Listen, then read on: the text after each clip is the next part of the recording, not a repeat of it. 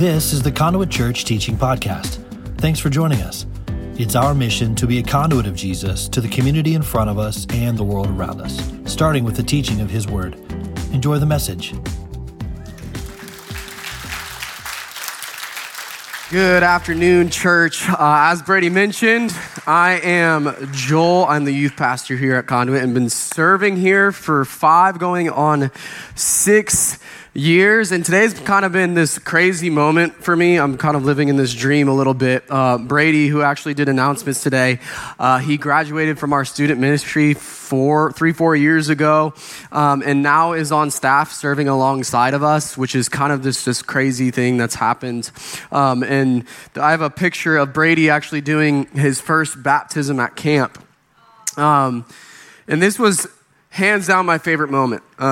So you can't see it, but the hotel this pool that we're in is facing the hotel where Brady is facing is actually the hotel room that Brady slept in his senior year of camp, the first time we ever went. Okay, and so we had a lot of conversations that year where Brady was kind of facing this fork in the road in his life. And he was deciding, do I choose to build my life on Jesus and follow Him, or did I choose to go my own way? And Brady's life didn't change immediately after that, after more conversations and a lot more conversations with your mentor, James. It wasn't but 6 months later where he got baptized. And now for this moment, this past week at camp, for Brady to baptize and do what we've taught him and showed him. I mean, this is the gospel. This is the gospel. This is the power of the gospel. And so it's just an incredible week. That video you just watched is literally just a small glimpse into what 110, as Eric said, 110 of us got to experience last week. And so if you're a parent in this room and you sit in your student with us, I want to say thank you. That's no small ask. It is a crazy week, but to say it shortly, God moved. 15 baptisms happened this past week at camp. We had students for the first time commit their life to Jesus. We had students who don't have community and friends, find friends. We had people confess things, drama restored, countless conversations on what it means to build our life on Jesus, the firm foundation. And what I learned personally as the leader of this trip was something pretty simple, but it kind of rocked me to the core, was the fact that, the world we live in, the culture, the enemy is always trying to isolate our teenagers. They're always trying to pull them away from these moments in their lives and these relationships in their lives that matter. But God, the God we serve, is inviting them into a life that matters. And so that's kind of been my takeaway. And camp is a special place in my heart. I grew up going to camp. My wife grew up going to camp. And it's a special place, but it's also, just to be honest with you, a borderline juvenile detention center. Okay. I remember 3 years ago, we went to this camp that will remain unnamed. We will never be attending ever again. Okay. It was pretty bad, but here's my thing is I like adrenaline, I like craziness, and I like big slides. Does anyone here like big slides? Okay, amen. You are my people, okay? You are my kind of person. And so I was researching. We had been to big stuff before, which is the video you just watched. I was with Brady, and then I was researching new camps, like to change it up, give us a new sense. So I typed in this camp, and on the opening website, like the page, on the front page of the website was this massive 5-story water slide. And I was like, immediately, yes, sold. I probably should research the preachers, but it's okay. That slide is worth it. Okay. And they had all the water amenities, right? The blob, the water slide, the rope swing. They had this giant inflatable iceberg with a slide attached. It was incredible. Well, nowhere on the website did it say that the water amenities actually cost extra money. And so we show up, and we didn't plan ahead. And so our teens had to endure a full 5 days of camp in 105 heat index with no reprieve in the water, okay? So, I had the genius idea to be a kind youth pastor and to, it's kind of my fault anyways, so I was going to rent the lake out for us to enjoy, right? Last day of camp, I made this decision, I paid the price, and we got an hour of full priority access to the lake, right? It was fantastic. It was the best moment. It was the hour right before curfew. So our time, we're all flying down the slide. We're having a good time. Our time ends. The lifeguard and the counselor there tell us, we got to pack up and go. It's curfew. So we do just that. Except I tell our teenagers, just go out ahead of us. Like, you guys just go, leave your stuff. We have a golf cart. We'll just load all your stuff into the golf cart and bring it to you. We'll sort it out when we get to the dorms, right? And so we send the teens off. My wife and I and a couple of other leaders that were with us are loading the golf cart. So we do that. We load the golf cart, take it back to the dorm, drop it off, and we didn't have enough space to get all of it. So we had to go back and make a second trip. And so we're driving back. And we're driving back down this hill with our headlights on, and all I see are these two neon yellow Crocs running down the hill. And I was like, that's kind of strange. I swear I sent all my students back to the dorm. Well, he runs behind this tower, the water slide. So I pull around, and sure enough, it's one of our students, and his response is, oh, thank God it's just you. I thought I was caught. And I was like, excuse me? You are caught. Like, I'm the youth pastor. I don't know what you think in this moment. Well, before I could respond to him, I looked down to this pile of stuff that I had just transported, and it's as if Jesus broke bread with shoes. It had multiplied, okay? And I'm like, there's more stuff. How'd that happen? What is going on? Am I in some sort of dream, inception dream? And in that moment, I'm looking down. I'm about to yell at this student, and then 4 girls just like come flying out of the water, trying to hold their breath to outlast me so they don't get caught. And I'm like, oh my goodness, I'm yelling, I begin to yell at them. Then as soon as I begin to open my mouth, I hear 2 of these girls scream like banshees come flying down the slide. Okay. So loud that the lifeguard and the counselor who had left and gone to bed heard them, and they come back and begin to yell. So this 18-year-old girl that's a lifeguard is yelling at me as I'm yelling at the student, and then to my horror, I look out into the middle of the lake on this giant and beautiful inflatable iceberg, and there is Savannah Kuhn standing at the top of this thing. If you don't know who Savannah Kuhn is, she's Jason Kuhn, who's our worship leader's daughter. And she is standing on top of this iceberg, and all I see is this Spartan kick. Boom! So she goes flying down the slide into the water, and doing so, the iceberg begins to move out of the way, and all you see is 10, 20, 30 heads bobbing in the water. And I'm like, oh, I lost control of them. This is not good. So I'm panic mode. This lifeguard is freaking out. She's telling me we're going to get kicked out of this camp. And I'm like, oh no, praise God, it's just the last day, so we're going home anyways. And so I'm yelling. And it's as if, like, when they're getting out of the water, they're trying to give me a fist bump as if I approved their delinquency in this moment. And I'm like, at that point, I'm trying not to laugh at them because it was so bad. And I was panicking. Okay, I was like, man, okay, this is the worst experience. They're going to hate us. They're going to email mo@conduitchurch.com. It's going to be a horrible thing. And I'm like on the bus ride home, just panic mode. And we get back to the church, and I have to go straight to Darren and to Mo and tell them the story of why they hate us. And I'll never forget what Darren told me in that moment. He goes, hey, Joel, the more you are in ministry, the longer you're in ministry, the more your ministry begins to look like you. And I was like, oh, Darren, of course I would have snuck out into the lake. That's absolutely true. You got me. So camp is an incredible experience for us. It's a lot of fun, but there's also a lot of meaningful moments at camp. One time we had 2 students join us for summer camp who just didn't care about God.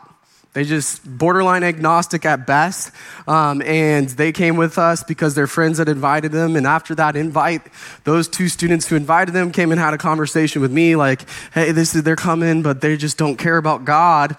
And so I went into prep mode. I love apologetics. I love debates. And so my wife knows this. I've watched just about every Ask Cliff, fantastic YouTube page, Ask Cliff video there is. He's been debating on university campus for 40 years.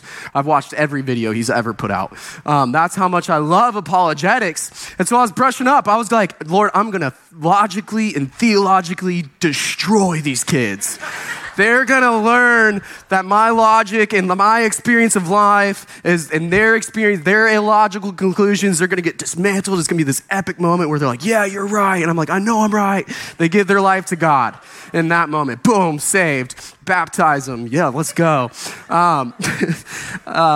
Didn't happen. Camp has obviously come and went. But we get to the second small group session, and I was asking the Lord for this opportunity to kind of like poke the dragon, get that moment to happen, get them to buckle up and ask the hard question. And it was as if the Lord told me in that moment, he's like, hey, Joel, I actually want you to put the gloves down and listen. I was like, okay, I hear you. And so the next couple of small groups I just spent getting to know them, getting to know their story and who they are. But over the next couple of sessions, I get frustrated. I'm like, God, I'm prepared for this moment. I'm ready for this moment. I'm equipped. Put me in. I want this conversation. I'm going to prove you in this moment. And the Lord, that opportunity never presented itself.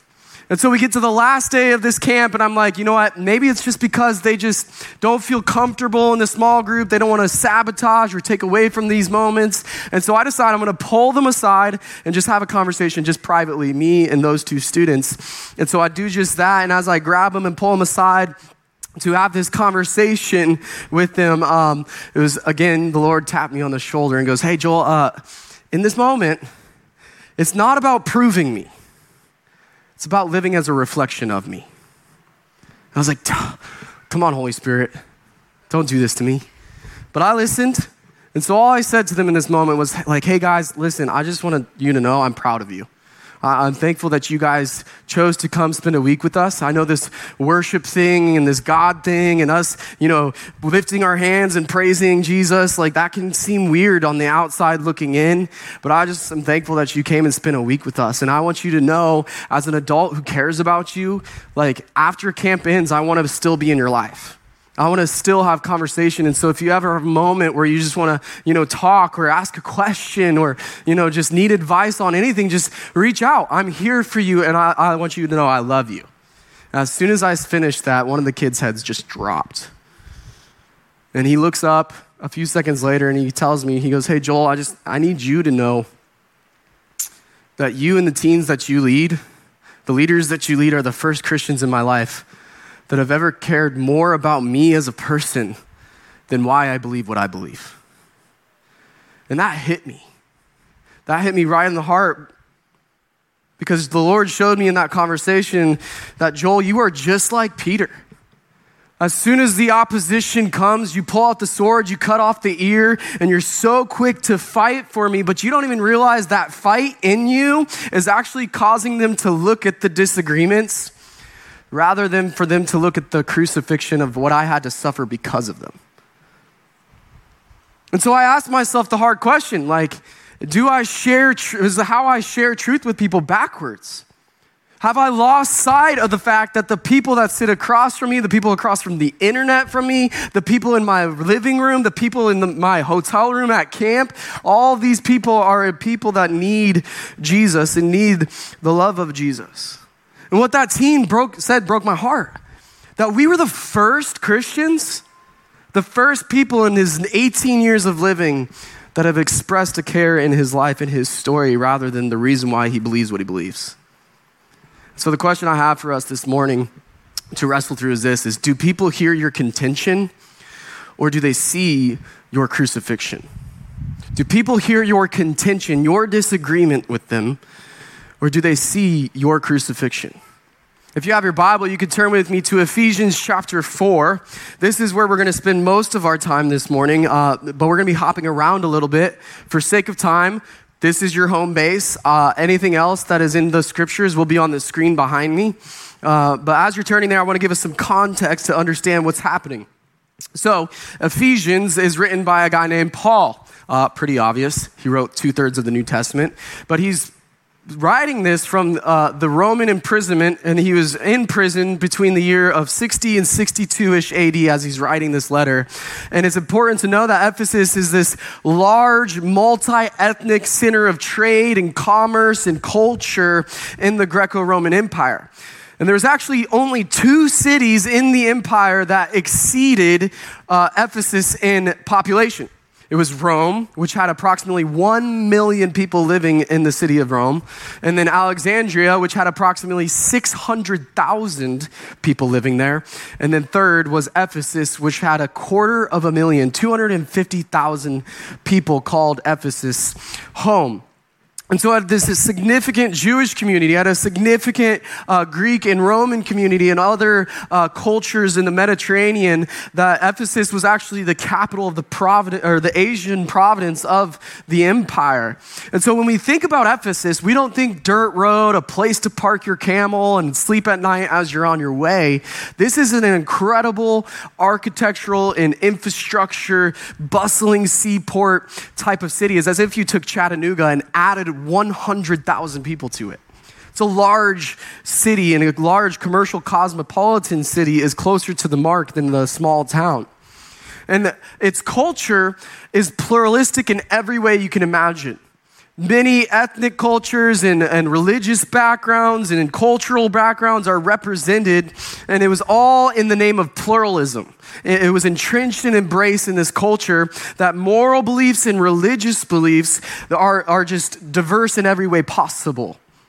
And it's all maintained under the two things that you've probably heard in our modern context: tolerance and syncretism.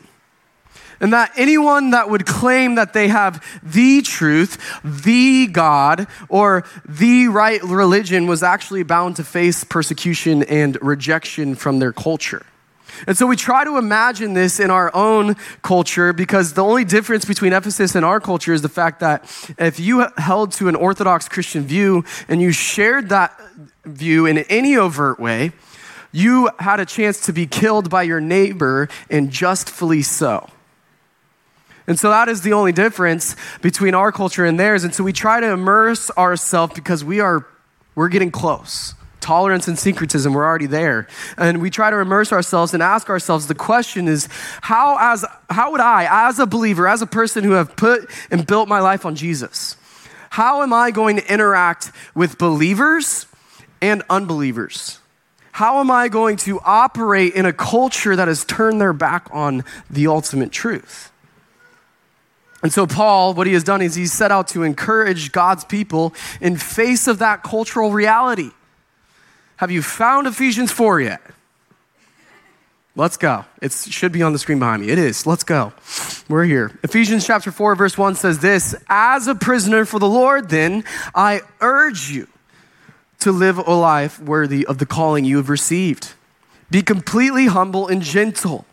Be patient, bearing with one another in love. Make every effort to keep the unity of the Spirit through the bond of peace.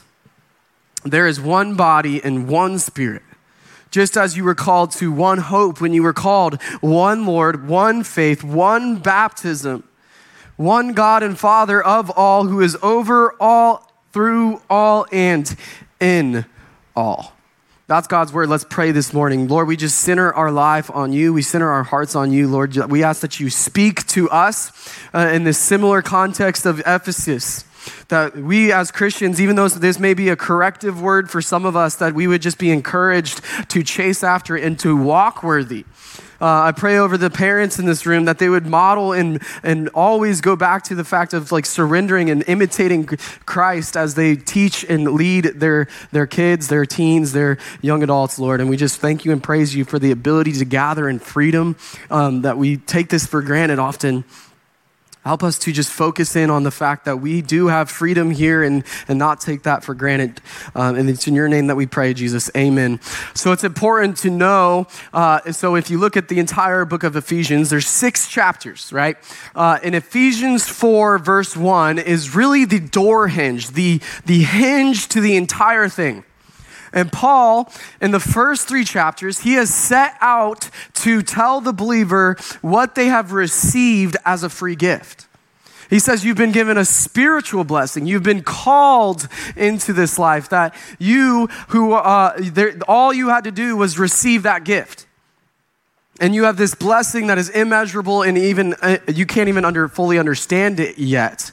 And then in chapter 2, he tells us our story. That while we were dead in our trespasses and sin, but God, being rich in mercy, he loved us and showed us love by restoring and renewing our life through the blood of Christ.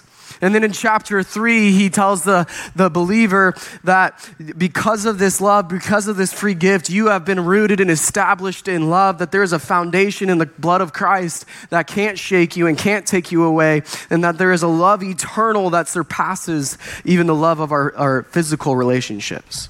And then he also mentions this thing that the Lord, God, the Holy Spirit has revealed the mystery to him to preach the gospel to both Jews and Gentiles alike. And so Paul, in the first 3 chapters, he goes from your call, your past, your story, the things you have received by doing nothing, all these blessings you have inherited, to, okay, now that you know these things, how are you going to live it out? How are you going to walk worthy? And that's exactly what it tells us to do, to walk worthy of the call. Well, he gives us some descriptors of how to do so. Pretty straightforward. He says, be humble and gentle. Well, the word humble is something that we all know. It's actually, in the original language, it speaks of having one moral littleness, which is a little bit confusing when you think about it because, as Christians, we have the moral absolute.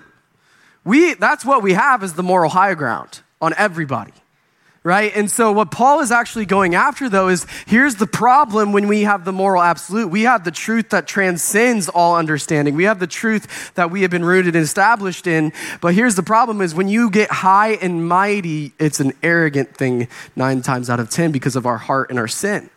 And so Paul says, no, you aren't high and mighty. You're actually to be a lowly servant and take the moral low ground. It's a little twist on it. And then he also goes into this word, be gentle. Gentle in the original language is another interchangeable word for meek. And Jesus himself in Matthew chapter 5, he tells us the meek shall inherit the earth. This has always been a weird picture for me because whenever I think of the word meek, I think of this do you guys remember those inflatable punching bags that you blew up and you could punch it, fall over, and you kind of just slap right back up? That's my word picture for the word meek. And I was like, man, Jesus, you told us the inflatable punching bag is going to conquer this earth and we're somehow going to be in this weird monk monastery where we all shave our heads, never engage in conflict. That's not meekness. Meekness is actually speaking of this controlled strength. That in the face of the opposition, the conflict, the intolerance, the persecution, which is coming your way as a believer, in the face of that, you peel back and have a strength and a demeanor about you where you put your faith and your trust in everything in the conflict in the hand of God. That you have a strength that it passes through that and puts it into the will of the Father. That's meekness. And meekness in the original language is always paired with the words like humility and with wisdom. But it's also important to know that meekness is about seeking the interest of others, but we'd often say seek the interest of others in spite the interest of yourself. That's not accurate. It's actually not in spite of your interest. It's at the expense of your own interests. We just got back from camp, as we told you probably 4 times now. And there was this guy that preached, and his name was Reed Moore, fantastic pastor. And he preached this sermon. We were learning about what it meant to build our life on Jesus. And he was talking about community. And he was talking about how in teenage culture and the culture around us and the world around us is all about climbing the proverbial ladder. The occupational ladder, where you just want to get a little bit higher. We want to get a little bit more money. We want to accomplish one more thing. We want to do one more marathon. We want to, keep climbing to get to that point where in that plateau or that place in your life where it's perfect. You have the money you need. You have the vision. The dream is fulfilled. All of those things that our world is always it doesn't matter if you step on someone, climb that ladder. Get a little bit higher. Get a better view. And he said, to be Christian is not just to get off the ladder, it's to become the ladder. That we would serve and see other people's interest, not in spite of our own, but at the expense of our own. And so he says to be humble, to be gentle, to be patient, bearing in love together. These are speaking of the Christian characteristics. And he's telling this of a church that is facing death if they share their faith in any way possible. But for Ephesus, like our culture, there is no truth except your truth. And I fear most of us Christians have it backwards, where we should beat people to death on political issues and cultural issues and theological issues in order to speak truth. Instead of us, give the 3 points in a poem, the 18 articles, the 1,000 YouTube videos, why aren't we bearing with love? Why aren't we engaging with patience and humility and grace to that person? And when we hear their viewpoint, not judge them for it and say, no, here's where you're wrong. Here's this article of why you're wrong. Here's the issue that you're looking at. And instead of doing that, why aren't we giving them grace? And instead of us telling them our contention, we show them our crucifixion. I have this conversation with parents all of the time, too many times, where the student will come up to me and be like, man, my parents have taught me everything I need to know about political issues like abortion and gay rights gay marriages, and sex and, who I should marry and how to get into college and how to work hard and accomplish the things in the world's eyes that would be viewed as successful. My parents have taught me everything I need to know about that. But they've taught me little to nothing on what it means to love like Jesus has loved. That was only the first two service parents, not you guys. And I want you to hear me correctly, though, in this, so Paul is in prison, right? Paul is in prison as he's writing this, and he's in prison for starting a riot in the temple, okay? So Paul started a riot by preaching the gospel in the temple. Paul spoke truth. So I'm not saying as Christians that we are silent, okay? Moses wasn't silent when he went up to Pharaoh and told him to let my people go. Esther was not silent when she went to the king and told him about Haman's plan to annihilate and kill all the Jews. So as Christians, we're not silent. We're not docile monks that never speak truth. But what I am saying is if you are more concerned about your point getting across and their political issue and your social issue and all those things being heard rather than the kingdom issue of where that person's soul is going to spend eternity, that's the problem. I love when Darren speaks on political issues. I think more pastors in our country need to take a stand for holiness. But I know Darren. And Darren cares far more about the soul of the person he is arguing and debating with than he does the actual debate he's having. That's what Paul is urging us to walk in. Paul spoke truth, but not to win, but to show that person the truth of the gospel, that they have been called by God to surrender their life to him. And here's the truth for you. As much as you and I hate cancel culture and what is happening in our society, I think we Christians have yet to put our money where our mouth is and not just speak for truth, but also walk in the truth. Lifeway Research did a study on this, and there's a slide for it. They did a study on why students after graduating high school are leaving the church in droves. Here's a number for you. 66% of people from the ages of 18 to 22 are leaving the church. 66%. Here are the top 5 reasons. 34% is because they moved away to college, just lost interest. The next 3 should punch you right in the gut. 32% is because church members seems judgmental or hypocritical. 29% because they don't feel connected to the rest of the body. 25% is because they don't agree on political or social issues that the church holds to. And 24% is because of work responsibilities. Listen, 3 of the top 5 is about how the body interacts within these 4 walls. We are losing the younger generation in droves.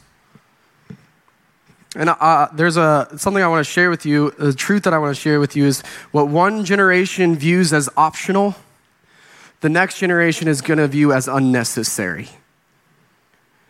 I'll give you an example, not that I much care for it, is college.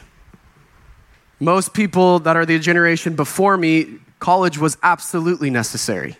My generation, it's been optional. The next generation is going to view it as unnecessary, and it's the same thing is true with church. When one generation thinks it's optional and they go, you know what, maybe I could go to the lake this Sunday instead of spend time with my church and community. Maybe, it's rainy outside, it's kind of a gross day, let's just stay home and not go out. When you view it as optional, I guarantee you the next generation is going to view it as unnecessary. And Paul here is urging us not to talk worthy of the gospel, not to stand worthy of the call, but to walk worthy. The Greek word is peripateo, which translates to our word walk, but that's not a really good understanding of it because it actually really means to make one's way, to make progress, to make due use of the opportunities. In Hebrew, it translates how we regulate our life. And so how do we navigate contention and conflict and persecution, and how do we conduct a life that is worthy of this call? Is we are humble, we are gentle, we are patient, we bear with each other in love. That's how we navigate it. But it's also how we best reflect Christ in the face of a divisive, truth-hating, and bigoted culture.